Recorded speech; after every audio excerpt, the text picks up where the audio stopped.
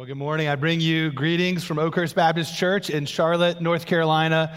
It was just about a year after completing my MDiv here in 2014 that my church there, Capitol Hill Baptist Church in Washington, D.C., partnered along with my home church in Charlotte, North Carolina that I grew up in, Carmel Baptist Church, to send me back to Charlotte to replant a 79-year-old Southern Baptist church right in the heart of the city of Charlotte, about 4 miles south of Uptown. Sent me there to replant that church. And initially, we thought we were going to plant a church, but the Lord opened up an opportunity for us to come in and to replant, to try to revive a historic gospel witness there in the city of Charlotte. Oakhurst Baptist Church at that time was not going to see its 80th anniversary. A main hall, a sanctuary that seats about 500 people, averaged about 30 to 40 in attendance. The average age was around 80, 85. Dear saints who loved the Lord, who had served there for years, but just didn't see a way forward and thought they needed to shut down the doors of the church and maybe hand off to someone else to figure out what might be next. But the Lord crossed our paths, connected us, and we brought in a church planting core team of about 20 adults to join with the 25 people there that wanted to form a team to replant Oakhurst Baptist Church. You see, it was our desire that as the city of Charlotte was exploding with population growth, new homes being built, condos being built, coffee shops popping up, to not see churches closing down. And as important as I think it is to plant churches, to birth new churches, I think there's also a strategic opportunity to revive old churches. That we wouldn't see churches merely have the lifespan of human beings, where they live 79, 80, 85 years, and they just die and shut down. But we want to see these churches revived, gospel witnesses restored. As cities explode with growth, we want to see churches displaying the gospel there. Now, very early on, we would use this statement. We would say this statement often to our church members. There's nothing greater you can give your life to than the building up of the local church. There's nothing greater you can give your life to than the building up of the local church. That statement, it comes out of Ephesians chapter 3, verses 8 through 10, where we see a picture of the church as God's vessel to display the gospel to the ends of the earth. Turn with me to Ephesians chapter 3, verses 8 through 10 is where we're going to be this morning. If you're looking on your phone this morning, I would encourage you, turn off your notifications. Give yourself a time where you're free from distraction to look at God's word, to consider what God has said. And I'd like to ask you, if you would, to stand with me in honor of God's word as I read through Ephesians chapter 3, verses 8 through 10. To me, though I am the very least of all the saints, this grace was given to preach to the Gentiles the unsearchable riches of Christ and to bring to light for everyone what is the plan of the mystery hidden for ages in God who created all things, so that through the church, the manifold wisdom of God might now be made known to the rulers and authorities and the heavenly places. Please remain standing as I pray. Father in heaven, we ask that you would humble us to receive your word this morning, that you would take the truth of your word, that you would plant it deep within us and bring fruit for your glory. Lord, we ask that we would love the church like you do, that we would long for your glory more and more. So Lord, I ask you to help me to faithfully and clearly preach this passage, and that your son Jesus would be exalted in our time together this morning. In Jesus' name we pray. Amen. Amen. Please be seated. Well, chapter 3 starts off, if you look there in verse 1, it starts off as if Paul is ready to offer up a prayer in verse 1. But then he digresses a little bit. He takes a bit of a detour to speak more about the mystery revealed in Christ, to speak about God's glorious plan of salvation. If you look at verse 1, it starts off with the phrase, "for this reason." And that phrase refers back to what he just addressed at the end of chapter 2, the joining of Jews and Gentiles together to form one people in Christ in the church. And then look down in verse 14. That verse, it starts off with the same phrase, for this reason. And then Paul, after that, he gives thanks and he offers up a prayer, which is the second half of chapter 3. So the first half of chapter 3, it's this glorious detour where Paul is just teaching on the mystery of Christ. But why is it that he pauses his prayer and takes this detour? Well, likely because it's the Ephesians were discouraged at his imprisonment and his suffering. Maybe they were concerned about him, scared about him, maybe even growing concerned about themselves. Would they be next in line to suffer and to be imprisoned for the gospel? I mean, we see later in verse 13 that Paul asked them not to lose heart over his suffering. So they might be worried about him. And Paul wants them to know that even in prison, he's content. He's joyful, even in prison, because God's glorious plan of salvation is continuing to unfold, and he wants them to see this too. That brings us to verses 8 through 10, where he talks about God's plan unfolding through the preaching of the gospel and through being a display of the gospel in the local church. So I want us to see as we track through this passage this morning, if you're taking notes, the outline this morning, 2 ways the gospel moves forward. 2 ways the gospel moves forward. The first way we see the gospel moving forward in verses 8 and 9, the gospel is revealed through preaching. The gospel is revealed through preaching. Well, if you truly understand the grace of God, it has a humbling impact on your life. And we see this in the life of Paul. Paul knew that his life, his salvation, his calling as an apostle, his gospel ministry was all by God's grace. That's why we see there in verse 8, he assigns himself a superlative. He says that he was the very least of all the saints.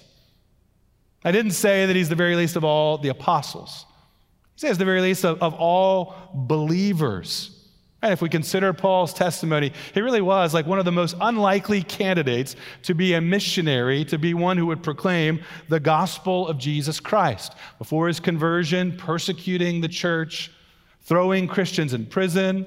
Acts chapter 7, overseeing the stoning of Stephen. And it was along that road to Damascus, Christ pursuing him, the risen Christ appearing to him, his life was transformed and changed. That's why in this letter, he keeps going on and on and on about the grace given to him. He couldn't get over how undeserving he was of God's grace, how much grace God had given him. Well, Christian, I wonder, do you have this type of humility? If you're here at Southeastern preparing for gospel ministry, or maybe you're presently serving in gospel ministry, this type of humility, this type of godly character produced by the Holy Spirit is necessary for leadership in the local church. It's necessary for gospel ministry. It's something I pray every Saturday night, because sometimes people ask me, well, do you enjoy preaching? I said, well, I enjoy preaching. I really enjoy sermon prep. I'm thankful that my church is able to provide funds to pay my salary so I can give so much time to studying God's Word. And I really love preparing for my sermons until Saturday night. Saturday night, it feels a little bit like, what am I going to say tomorrow? This isn't coming together. I don't feel quite ready. And it's bedtime. And in that moment, I ask the Lord, remind me of the joy that it is. It certainly is a weighty responsibility, but remind me of the joy that you've chosen for me to go to Oakhurst Baptist Church and preach the Word.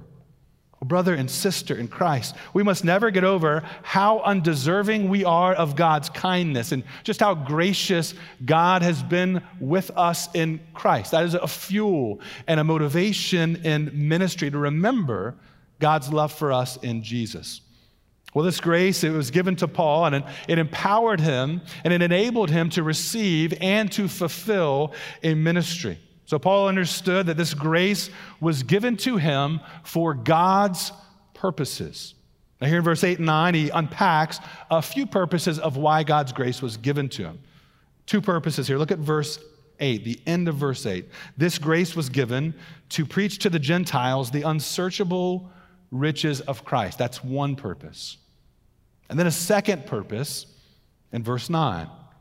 And to bring to light for everyone what is the plan of the mystery hidden for ages in God who created all things. So to preach, to bring to light. Two purposes there of why God called him to gospel ministry. Now we keep seeing this word mystery. It really is nothing mysterious. He actually reveals what the mystery is there in verse 6 of chapter 3. Simply put, the mystery is that God's people are now both Jews and Gentiles. They are equal and have been made one in Christ, reconciled to God through the blood of Jesus Christ and faith in him, and therefore reconciled to one another. Dividing wall of hostility torn down, one people in the Lord Jesus Christ. That's the mystery revealed. So in verses 8 and 9, he's showing how this mystery will be revealed to the nations. That's the mystery. Here's how it's going to be revealed to the nations. And first off, he says, through preaching. That's how it's going to be revealed. Through proclaiming Jesus Christ crucified and risen. So these two purposes, track with it. Preaching in verse 8, so we see preaching and bringing to light in verse 9, they go together. The heart of Paul's ministry, the heart of Christian ministry is to preach and to bring to light the truth about God in Jesus Christ. Now this verb, preach, in verse 8, it certainly includes preaching in the local church on the Lord's Day. Certainly it includes pulpit ministry. But I think it's also more broad in scope, speaking to just broadly proclamation. And every time this verb is used in the New Testament, it always refers to proclaiming the death, burial, and resurrection of Jesus Christ. So the preaching that you hear on Sunday morning, you need to be in a good gospel preaching church. A church that teaches God's word and sound doctrine. What that should do, that should impact you every week as a Christian. Remind you of who you've been made to be through faith in Jesus Christ. And that gospel would reverberate through the congregation throughout the week, that wherever we go, we would proclaim the good news of Jesus Christ. In our homes, at school, at work, in our neighborhoods, in gyms, wherever we go, that we would proclaim the good news of Jesus Christ.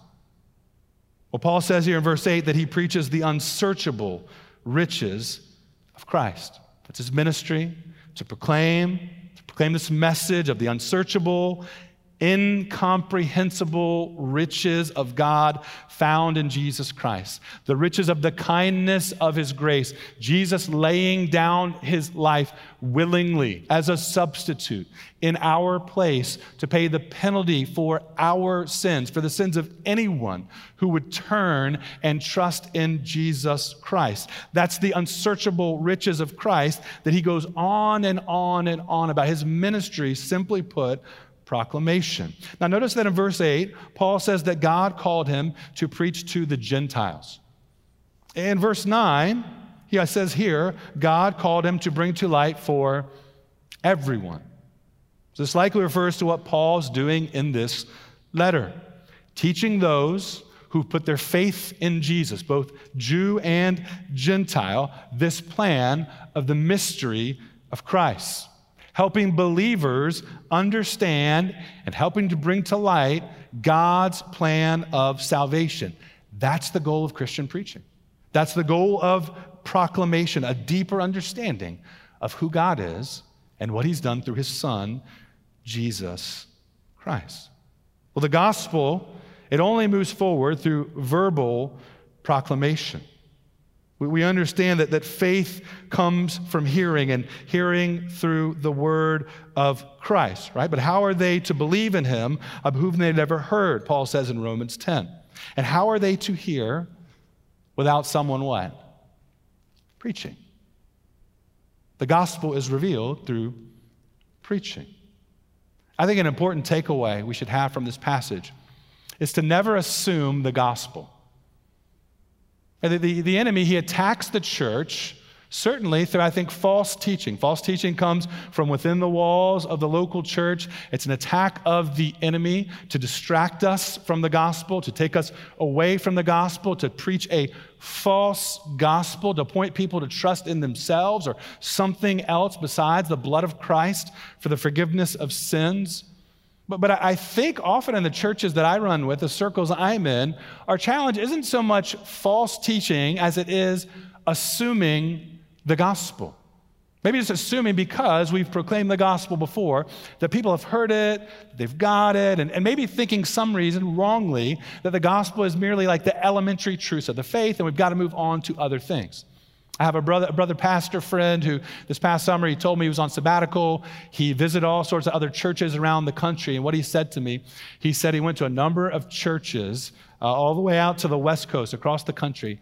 He said he didn't hear the resurrection of Christ mentioned once in a sermon the entire summer.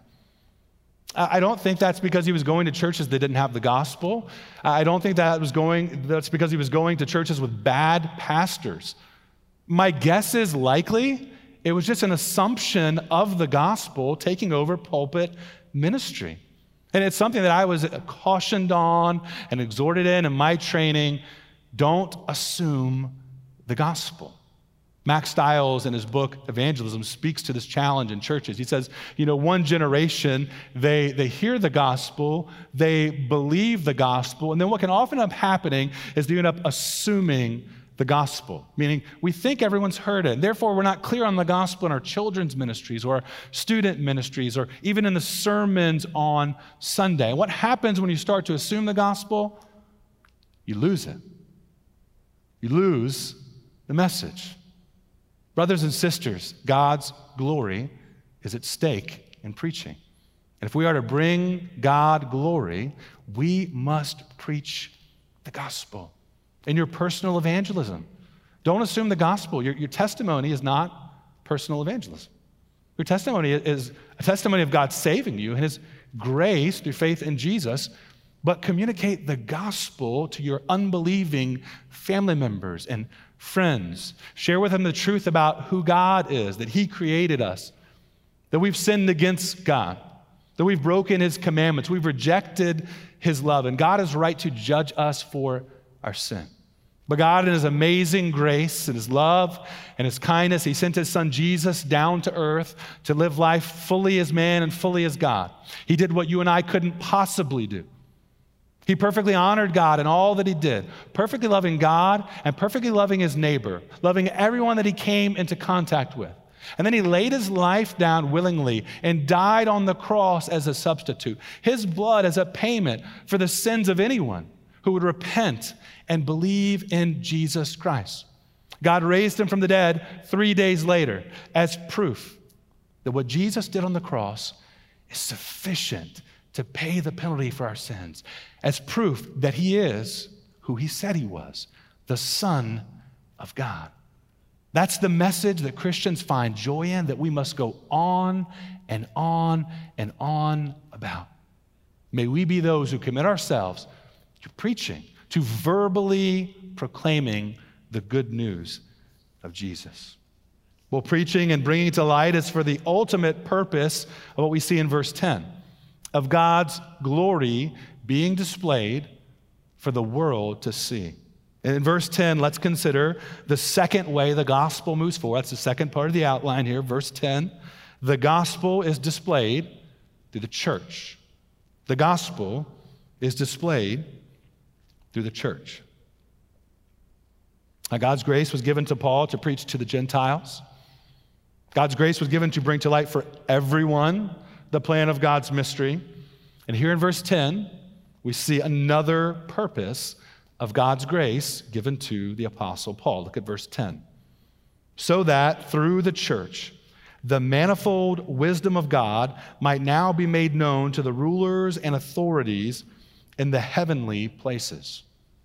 Manifold, that word, it means many different facets. To be varied beyond measure, taking many different forms.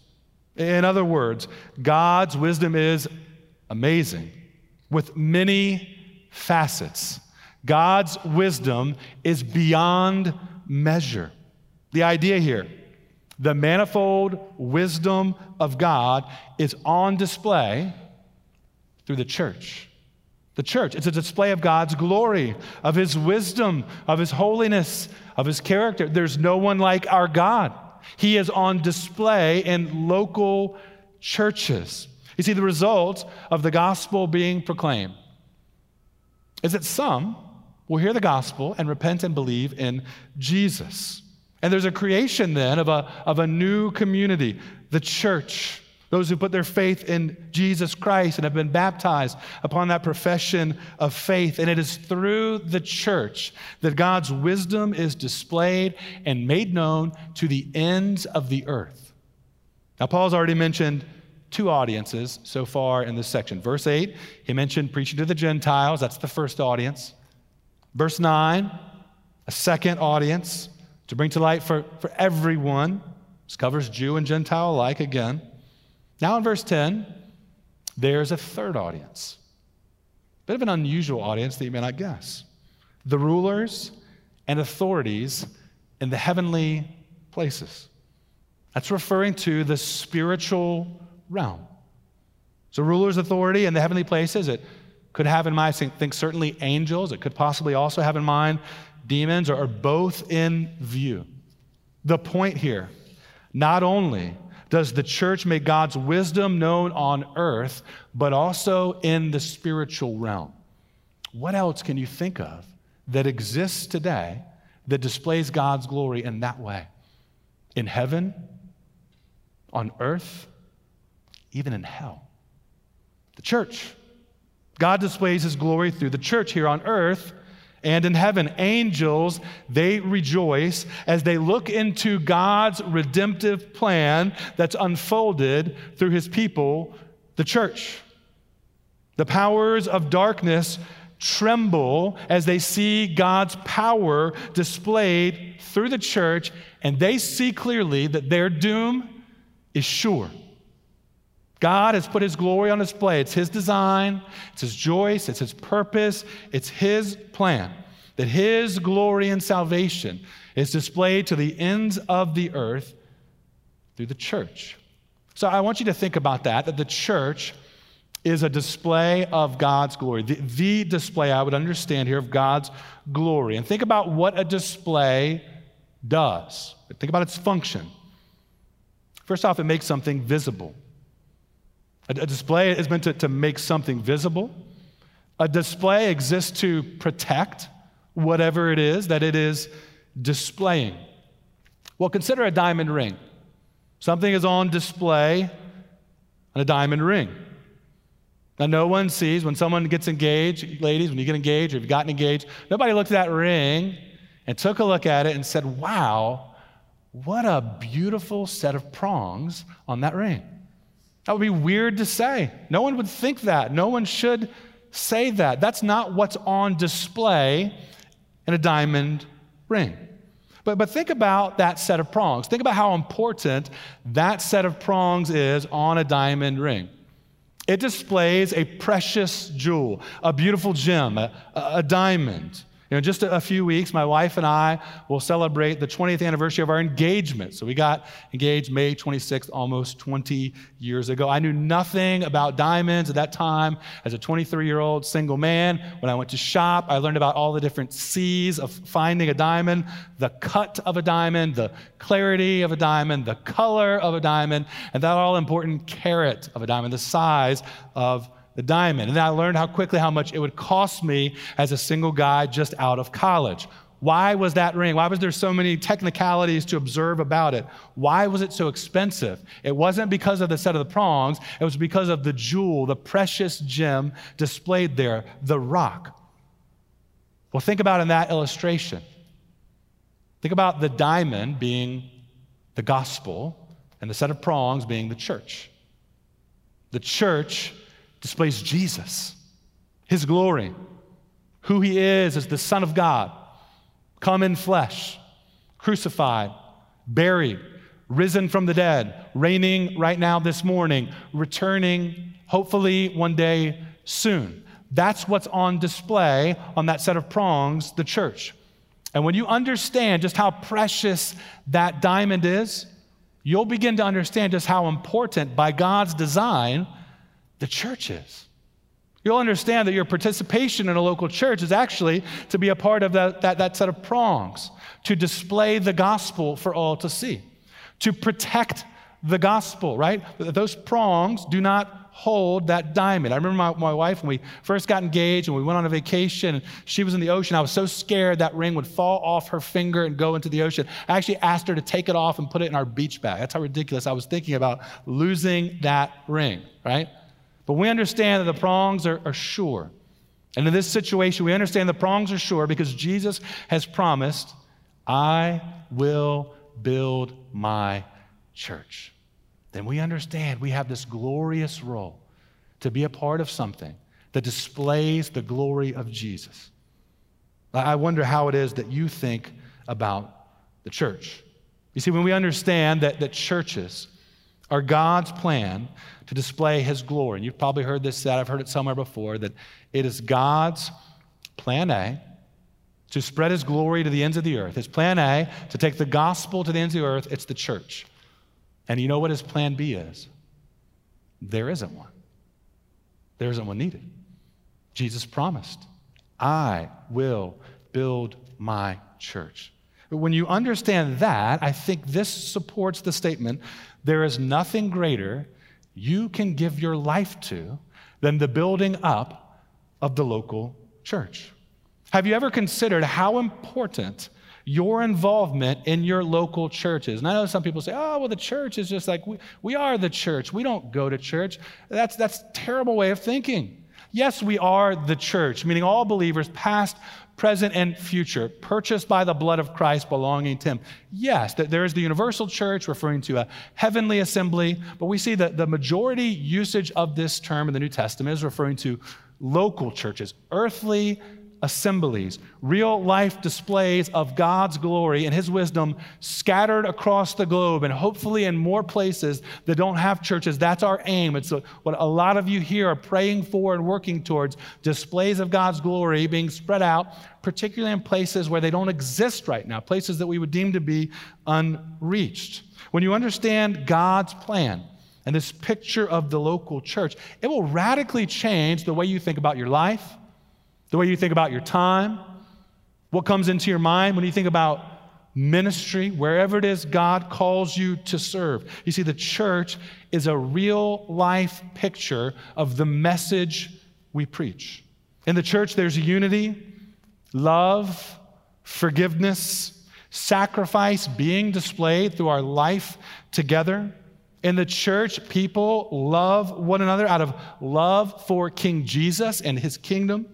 In the church, people sacrifice for King Jesus and his kingdom, giving of ourselves, of our time, of our treasure. In the church, people from all sorts of different backgrounds are united, young and old, male and female, different ethnicities, languages, nations coming together. Our unity is not centered around what other organizations are united around. We're not united around certainly what we think about COVID or politics or anything else. We might disagree on those things. We might have fierce debates on matters like that. However, our unity is found in the blood of Jesus Christ. We've been bought and purchased with a price. We exist for his glory. You see, God's plan is to reveal himself and to bring himself glory through the church. That's why I think the greatest takeaway you can have from this passage, there is nothing greater you can give your life to than the building up of the local church.